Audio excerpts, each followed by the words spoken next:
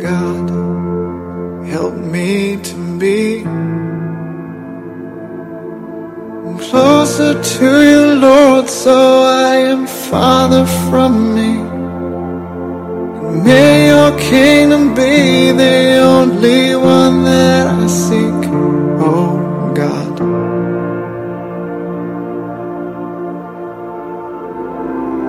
God, help me believe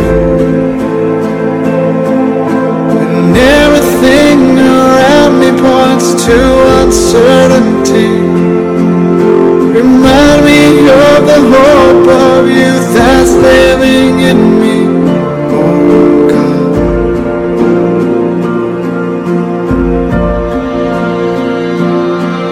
And God, help me shine like stars up in the universe that's yours and not mine. And fill me with your light so that the darkness will hide, oh God.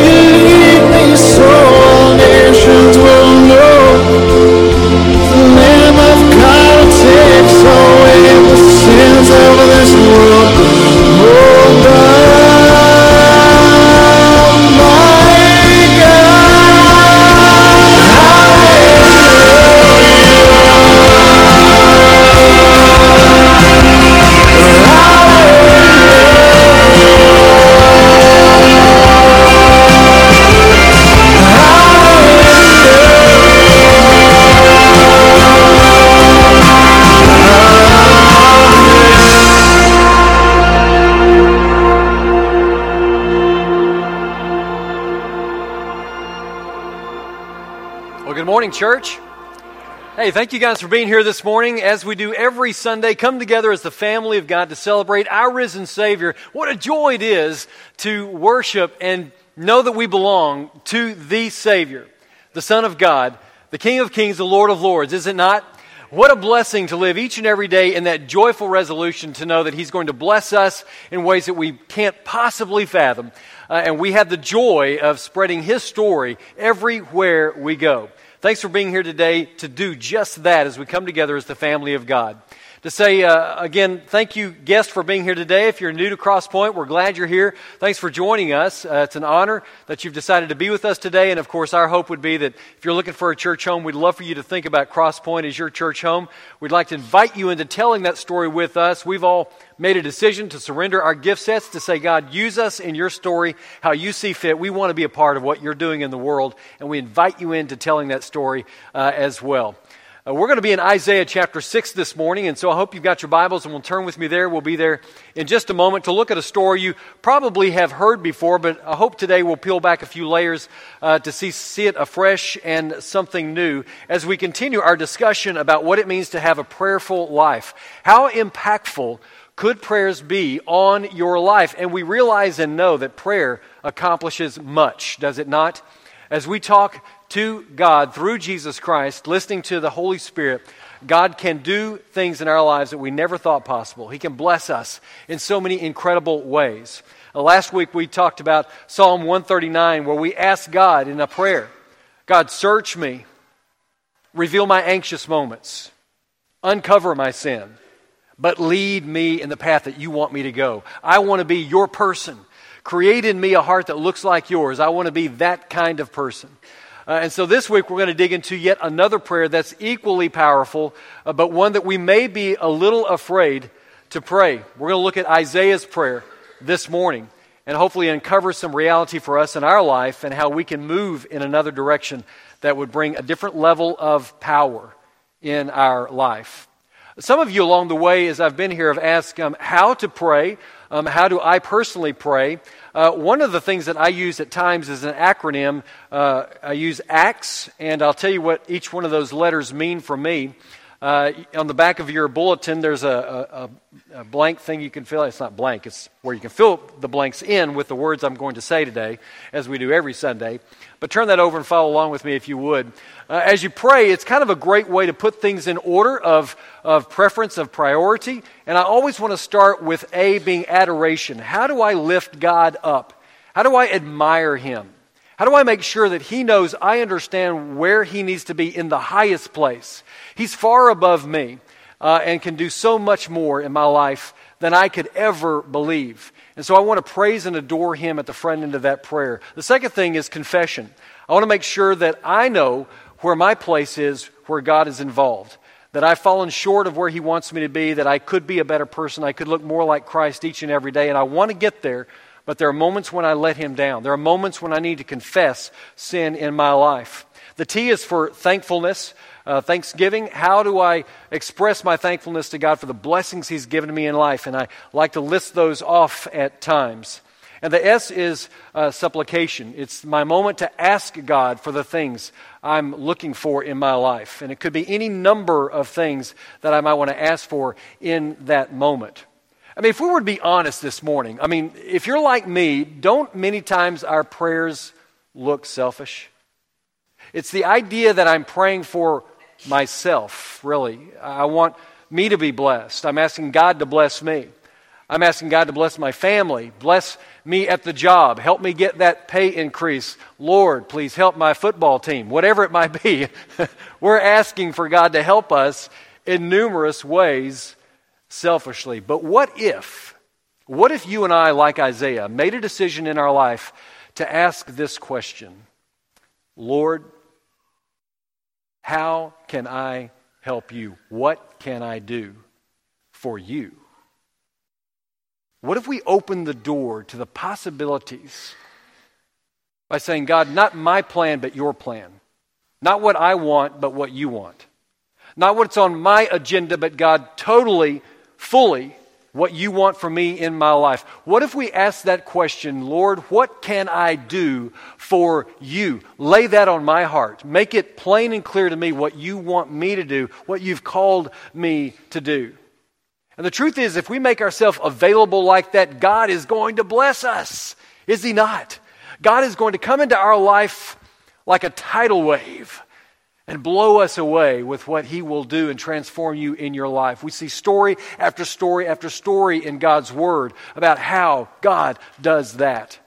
We look at a couple by the name of Abram and Sarah who lived in the land of Ur, but Abram heard God's voice and said, go to a land that I'm going to show you. It's a promised land where I'm going to make you a large nation. You're going to be my special people. They listened to that voice and they followed God and were blessed along the way. I think of the story of a young shepherd boy by the name of David who rose to be the greatest king in Israel's history because he listened to the voice of God. He asked that question, what can I do for you, God? I think of a prophet, Jeremiah, who made a decision early on. He was going to be a businessman. He was going to be a farmer. And God said, no, I'm calling you to tell my story, to share my word. He said, no, I think I'm going to do this over here. And then ultimately, Jeremiah gave in to God and said, okay, God, I surrender. What do you want me to do? How do you want me to fulfill your story? I think about a young girl by the name of Mary who gave birth to our Savior, Jesus Christ. Because she asked that question, what can I do for you, Lord? She was blessed in many ways. I think of a man who ended up following Jesus, but then ran away at the last moment when Jesus needed him most. But was called back, a guy by the name of Peter, who became a pillar and a rock in the church in Jerusalem. Story after story after story of men and women in our Bible who made a decision to ask this question, Lord, what can I do for you? It's not about me, it's about you. And when they made a decision to live life like that, they were blessed in incredible ways.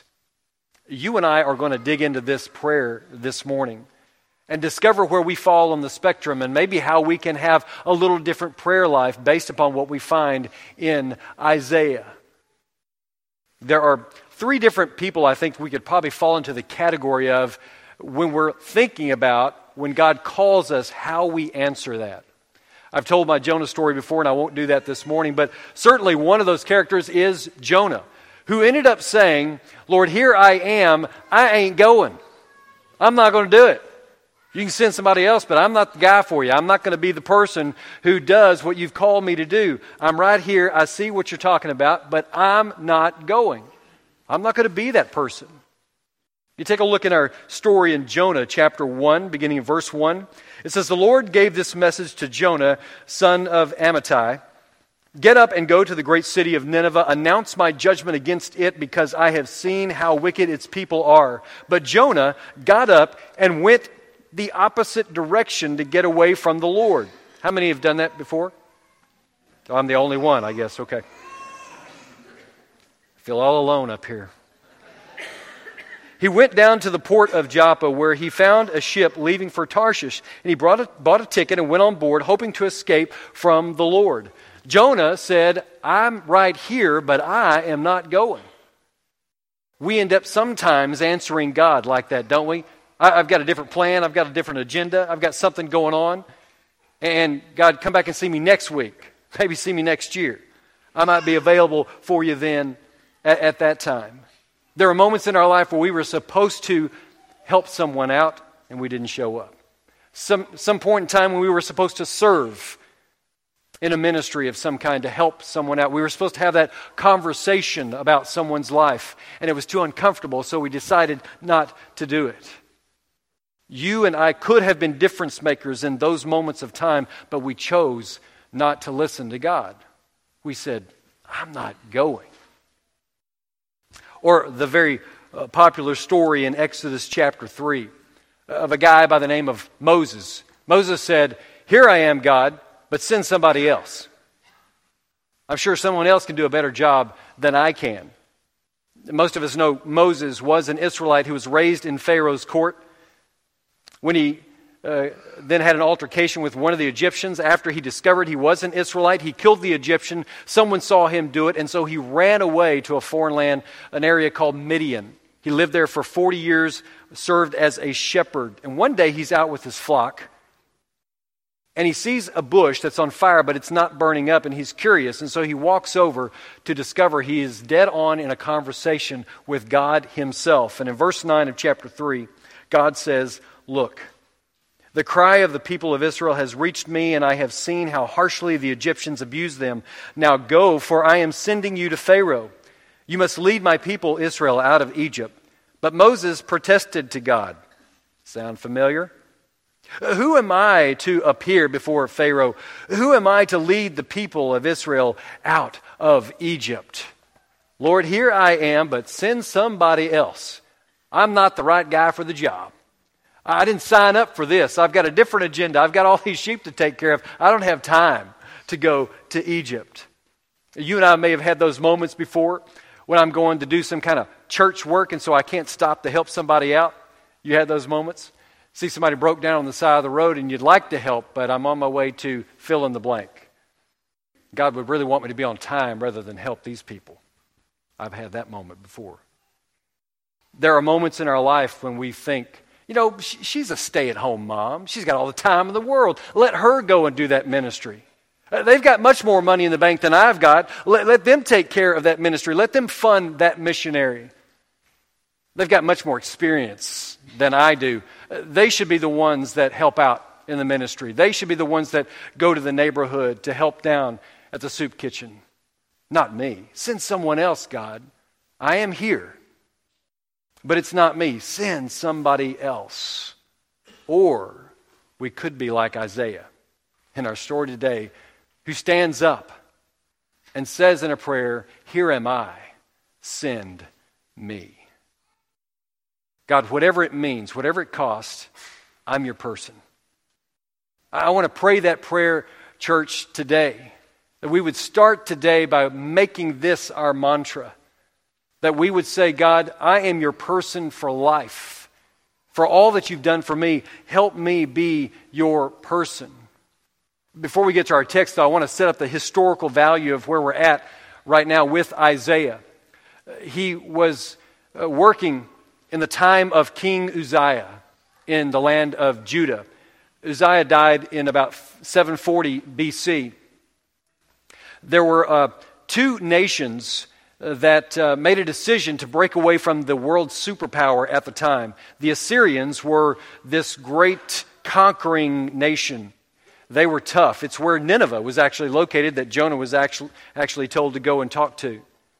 But Israel, the northern 10 tribes, and the country of Syria asked Judah, the southern 2 tribes of Israel, to come in with them to go up against Assyria, to attack Assyria, to break away. We want to be our own people. We don't want to answer to the world superpower anymore. And Judah said, we don't want anything to do with that. Well, Israel and Syria were not happy, and so they began to attack Judah because they wanted to bully them into coming in with them as an ally. So Judah says, hey, Assyria, help us out here. These people are attacking us, and we don't think that we should go to war against you, so come down and help us out. And so Assyria did just that. They decimated Syria and Israel, taking all the Israelites into captivity, never heard from Israel again, but there was a price to be paid. For their help, there was heavy taxation of Judah. Now, Isaiah begins his real prophetic work with King Uzziah, but he's also active during the reigns of King Ahaz and King Hezekiah. You can read about this whole moment when Assyria comes down to attack Jerusalem, to attack Judah in 2 Kings chapter 18 and 19. It's very interesting for those that like history. I love history. I don't know if you could tell that. I like history. But there's a moment in 701 when Assyria comes down to attack Jerusalem because Judah said, we're not paying the taxes anymore. This is ridiculous. We're not going to owe you anything anymore. And they said, oh yeah, you're going to pay the taxes. And they came down and began to attack. And we begin to see Isaiah at some of his work in that moment. This is the type of world that Isaiah lives in. One where he says, whatever's going on out there in the world, God, I don't care. I'm your man. Here am I. Send me. Let's read our text in Isaiah chapter 6, beginning in verse 1. It was in the year King Uzziah died that I saw the Lord. He was sitting on a lofty throne, and the train of his robe filled the temple. Attending him were mighty seraphim, each having 6 wings. Now, I want to stop there just for a moment because we tend to think of angelic beings as these cute babies that fly around with wings. Seraphim, translated out of the Hebrew, is actually a snake with wings that is on fire. Now, I don't know about you, but I'd hide in a corner if I saw one of those things. He goes on, with 2 wings they covered their faces, and with 2 they covered their feet, and with 2 they flew. They were calling out to each other, holy, holy, holy is the Lord of heaven's armies. The whole earth is filled with his glory. Their voices shook the temple to its foundations, and the entire building was filled with smoke. Then I said, it's all over. I'm doomed, for I am a sinful man. I have filthy lips, and I live among the people with filthy lips. Yet I have seen the King, the Lord of heaven's armies. Then one of the seraphim flew to me with a burning coal he had taken from the altar with a pair of tongs. He touched my lips with it and said, see, this coal has touched your lips. Now your guilt is removed and your sins are forgiven. And then I heard the Lord asking, whom should I send as a messenger to this people? Who will go for us? And I said, here I am, send me. Wow. There are scholars that say this piece of Scripture is one of the true representations of what worship really does look like. If you look in the context of what's going on, Isaiah is petrified. He's in the presence of God Almighty. He sees God for everything that he is, and he realizes how small he is in the awesomeness presence of God. He says, I'm ruined, I'm done for, it's all over. In that moment, he's fearful of who God is. He sees God, and yet in the same moment, he turns and says, Can I be a part of your story?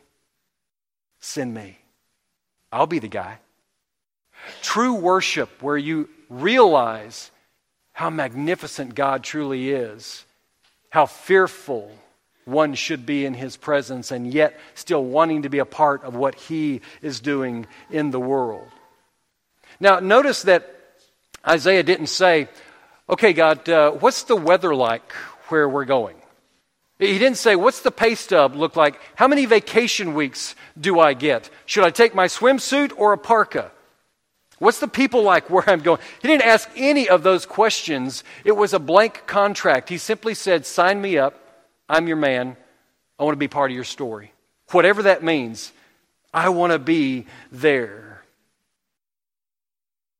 It's an interesting prospect that we would come into the presence of God and be able to openly say, hey, I want to be a part of your story.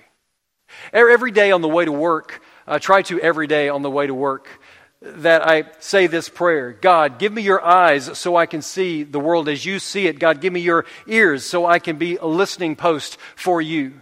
Give me your mouth so I can sing praises to you, but also lift others up and encourage them. Give me your hands and your feet so that I may serve those around me as Jesus would serve. Give me your heart so I can beat in time with your heart. I want to be your man. What if each one of us made a decision in life to do just that? Or what if we step forward and say, Lord, what can I do for you? How can I be your person? How can I walk with you? But how do we get there, you and I? How do we get to the point in our life where we are willing to surrender everything, where we're willing to walk with the cadence that God lays down for us? To say, not my world, but your world. Not my agenda, but your agenda. Not my kingdom, God, but your kingdom, whatever that means. Three things I think that we can pull from our story this morning. And one is that you and I need a genuine experience of the presence of God. You and I have to be in the presence of God. We have to place ourselves where God is around us and with us all the time. Isaiah says in verse 1, I was in the throne room of God. He was sitting on the throne, and the train of his robe filled the temple. Angelic beings on all sides singing, holy, holy, holy. It's the Lord God Almighty. And not God, but their own voices are shaking the foundation of the building. Can you imagine what Isaiah was experiencing emotionally in that moment? Why might you and I not be able to be available for God, to experience His presence? There may have been moments in your life where you think, I thought I felt some presence there, and maybe other times when I've never felt that presence. How many of you have been to church camp before? Raise your hand. Summer camp. Yeah, right after that, right? It's like you drank 100 Red Bulls. You're ready to go, right? Bring on Satan. I got him right now, right here. And then 2 weeks later, we got to get back to some normalcy. There are moments in our life where we felt the presence of God. Maybe it's out in nature. You're hiking or you're camping, and you just sense the presence of God in His creation. Those moments happen differently for each one of us, but we've got to make time for that in our life, don't we? We're so busy as a people. You have to create some margin. I remember the first church I worked at in Oklahoma, I was struggling with where I had been in my past life and the calling into ministry, and is this something I should keep doing? And I'm not sure if I'm doing what I'm called to do, and it was a real struggle for many, many weeks.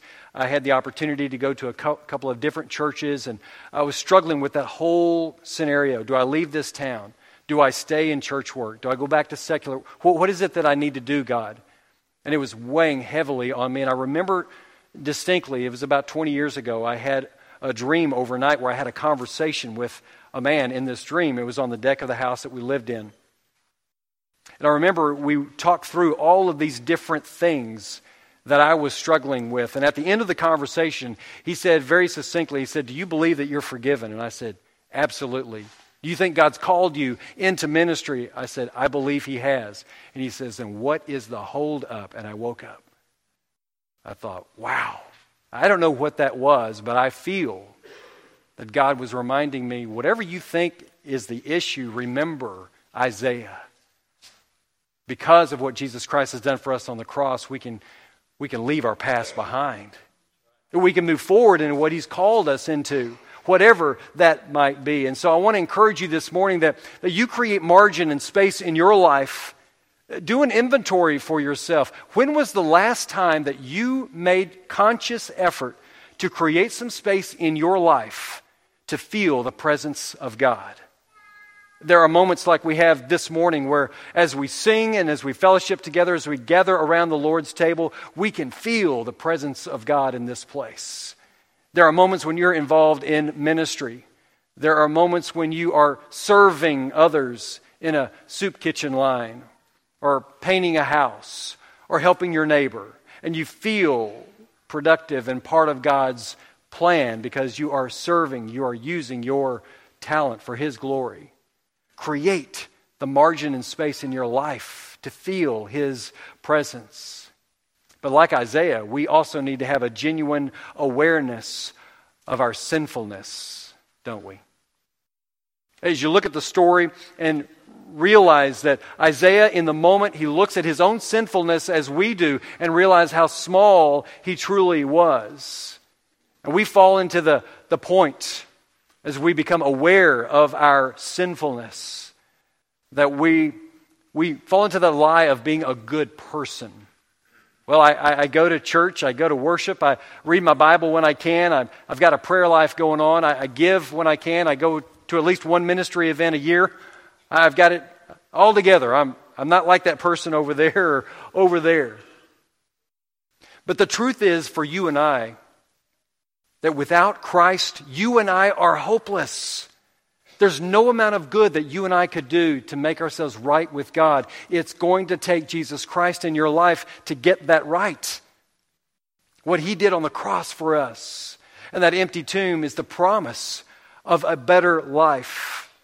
It is only Christ that makes you new. It is only He that recreates us within each one of ourselves. And when Isaiah saw the goodness of God and he realized his unrighteousness, he realized the chasm between worthy and unworthy. He was on his face, I am ruined. I'm in the presence of God. But understand that the only thing that gets worthy to where unworthy meets is Jesus Christ. He makes us righteous. He makes us worthy. We can bask in the joy of knowing that we have a Savior who loves us, who went to full measure for us because He loves us so very much. And finally, we've got to have a genuine understanding of God's grace, like Isaiah did. In verse 6, in our story, we're reminded that Isaiah's sin was atoned for when he confessed that sin, when he recognized that sin. His guilt is gone. With one touch of God's goodness, Isaiah is made worthy. With one drop of Jesus Christ's blood, you and I are made worthy, not because of anything we've done or said, but because of everything that Christ did for us. We get to experience God's grace as well. If you've got anger issues, you're forgiven. If you've got an issue with pride, you're forgiven.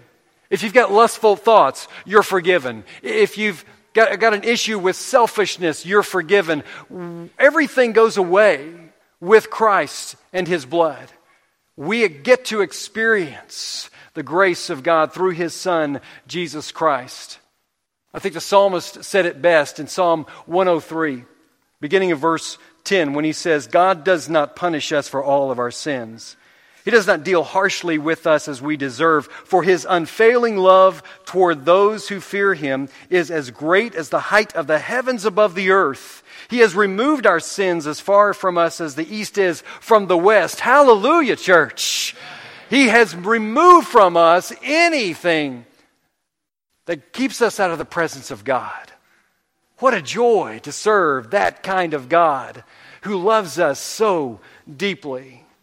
His grace transforms darkness into light, unworthiness into sanctified righteousness.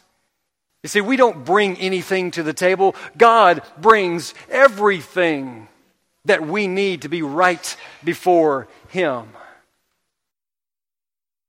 We get to say, like Isaiah, "Here am I, send me." And we don't come half-hearted or begrudgingly into this type of life. We sign up to be disciples of Jesus Christ because we get to live and bask in the gloriousness of God, to understand that we have been healed. I get to serve Him. I get to live for Him. I get to live like Him. He has given me a new day to bring Him glory and joy. He has created within me a new heart. He has cleansed me from everything. I get to serve others. I get to encourage others. I get to enjoy His forgiveness, His grace, His mercy, His love. And this prayer is not a one-time prayer, church. It is a daily prayer, because the minute you sign on to be a disciple of Jesus Christ, there is a battle that begins within you. It's the battle of flesh and spirit. And that fleshly part of the battle is my own selfishness, my desire to make my life, my agenda, my goals, what I want out of life. But the other part is the spirit, which is God-mindedness. That I want to be everything God's created me to be. I want to look like Jesus Christ. And so we end up feeding that spirit by coming together in worship moments like this. We feed that spirit by being a part of a connect group where we can build relationship one with another and dig into the Word of God. We feed that spirit by being a part of service as we work amongst the community in which we live and love people like Jesus would love people. Like Paul, we say, I die daily to that selfish moment. As he said in Galatians chapter 2, I'm crucified with Christ. Nevertheless, I live, yet not I, but Christ lives in me. Yet not I, but Christ lives in me. That's what Paul said. The life that I now live in the flesh, I live by faith in the Son of God who loved me and gave Himself for me. I want to live a life that gives Him glory. I want to surrender to Him. I want to ask the question, Lord, how can I serve You? How can I help You? But why don't Jesus followers pray this prayer more often? Maybe it's just you've never thought of it before. It's just not been on the radar. You've not thought about, like Isaiah, saying, here am I, send me, not my agenda, but Your agenda. God, what is it You want me to do? How can I serve You? Maybe for some of us, it's that we're afraid because we know a powerful prayer like this will bring change. It will bring blessing as well. Sometimes we fear, man, if I pray this prayer, I might get shipped off to Africa. I don't know about that. Living in a grass hut. I kind of like my comfort zone here. It's probably not going to be that. It could be that. But it's more likely going to be a call to your workstation, to your coworker, to your next door neighbor, to your family member, to your friends, to serve in ways maybe that have been uncomfortable for you in the past. That's how God is going to continue to call us into His story. This is a powerful prayer, church. Will you begin praying it today? Will you start by saying, God, search me, make me Your person, show me my anxious thoughts, help me be the guy, the girl that You've called me to be. Create in me a heart that looks like Jesus. Uncover my sin. Lead me in the way that You want me to be led. Show me, make that clear to me. God, here am I. Send me. This morning, probably saw these two frames over on each side of the auditorium. I'm going to call the praise team back to the stage at this time. And as we sing this song, I'm going to encourage you to think about how God is calling you. And are you willing to say, yes, God, send me? There are pens and Post-it notes on those tables, and I would encourage you to write on a Post-it note maybe somebody's name that you feel heavy on your heart. God's calling me to speak with this person. God's calling me to build a relationship with this person. Maybe it's work. Maybe it's the crossing guard in your neighborhood. Maybe it's a ministry that you feel He's calling you into. But write whatever you feel on that paper. Post it in between the frame on the wall. God is calling you.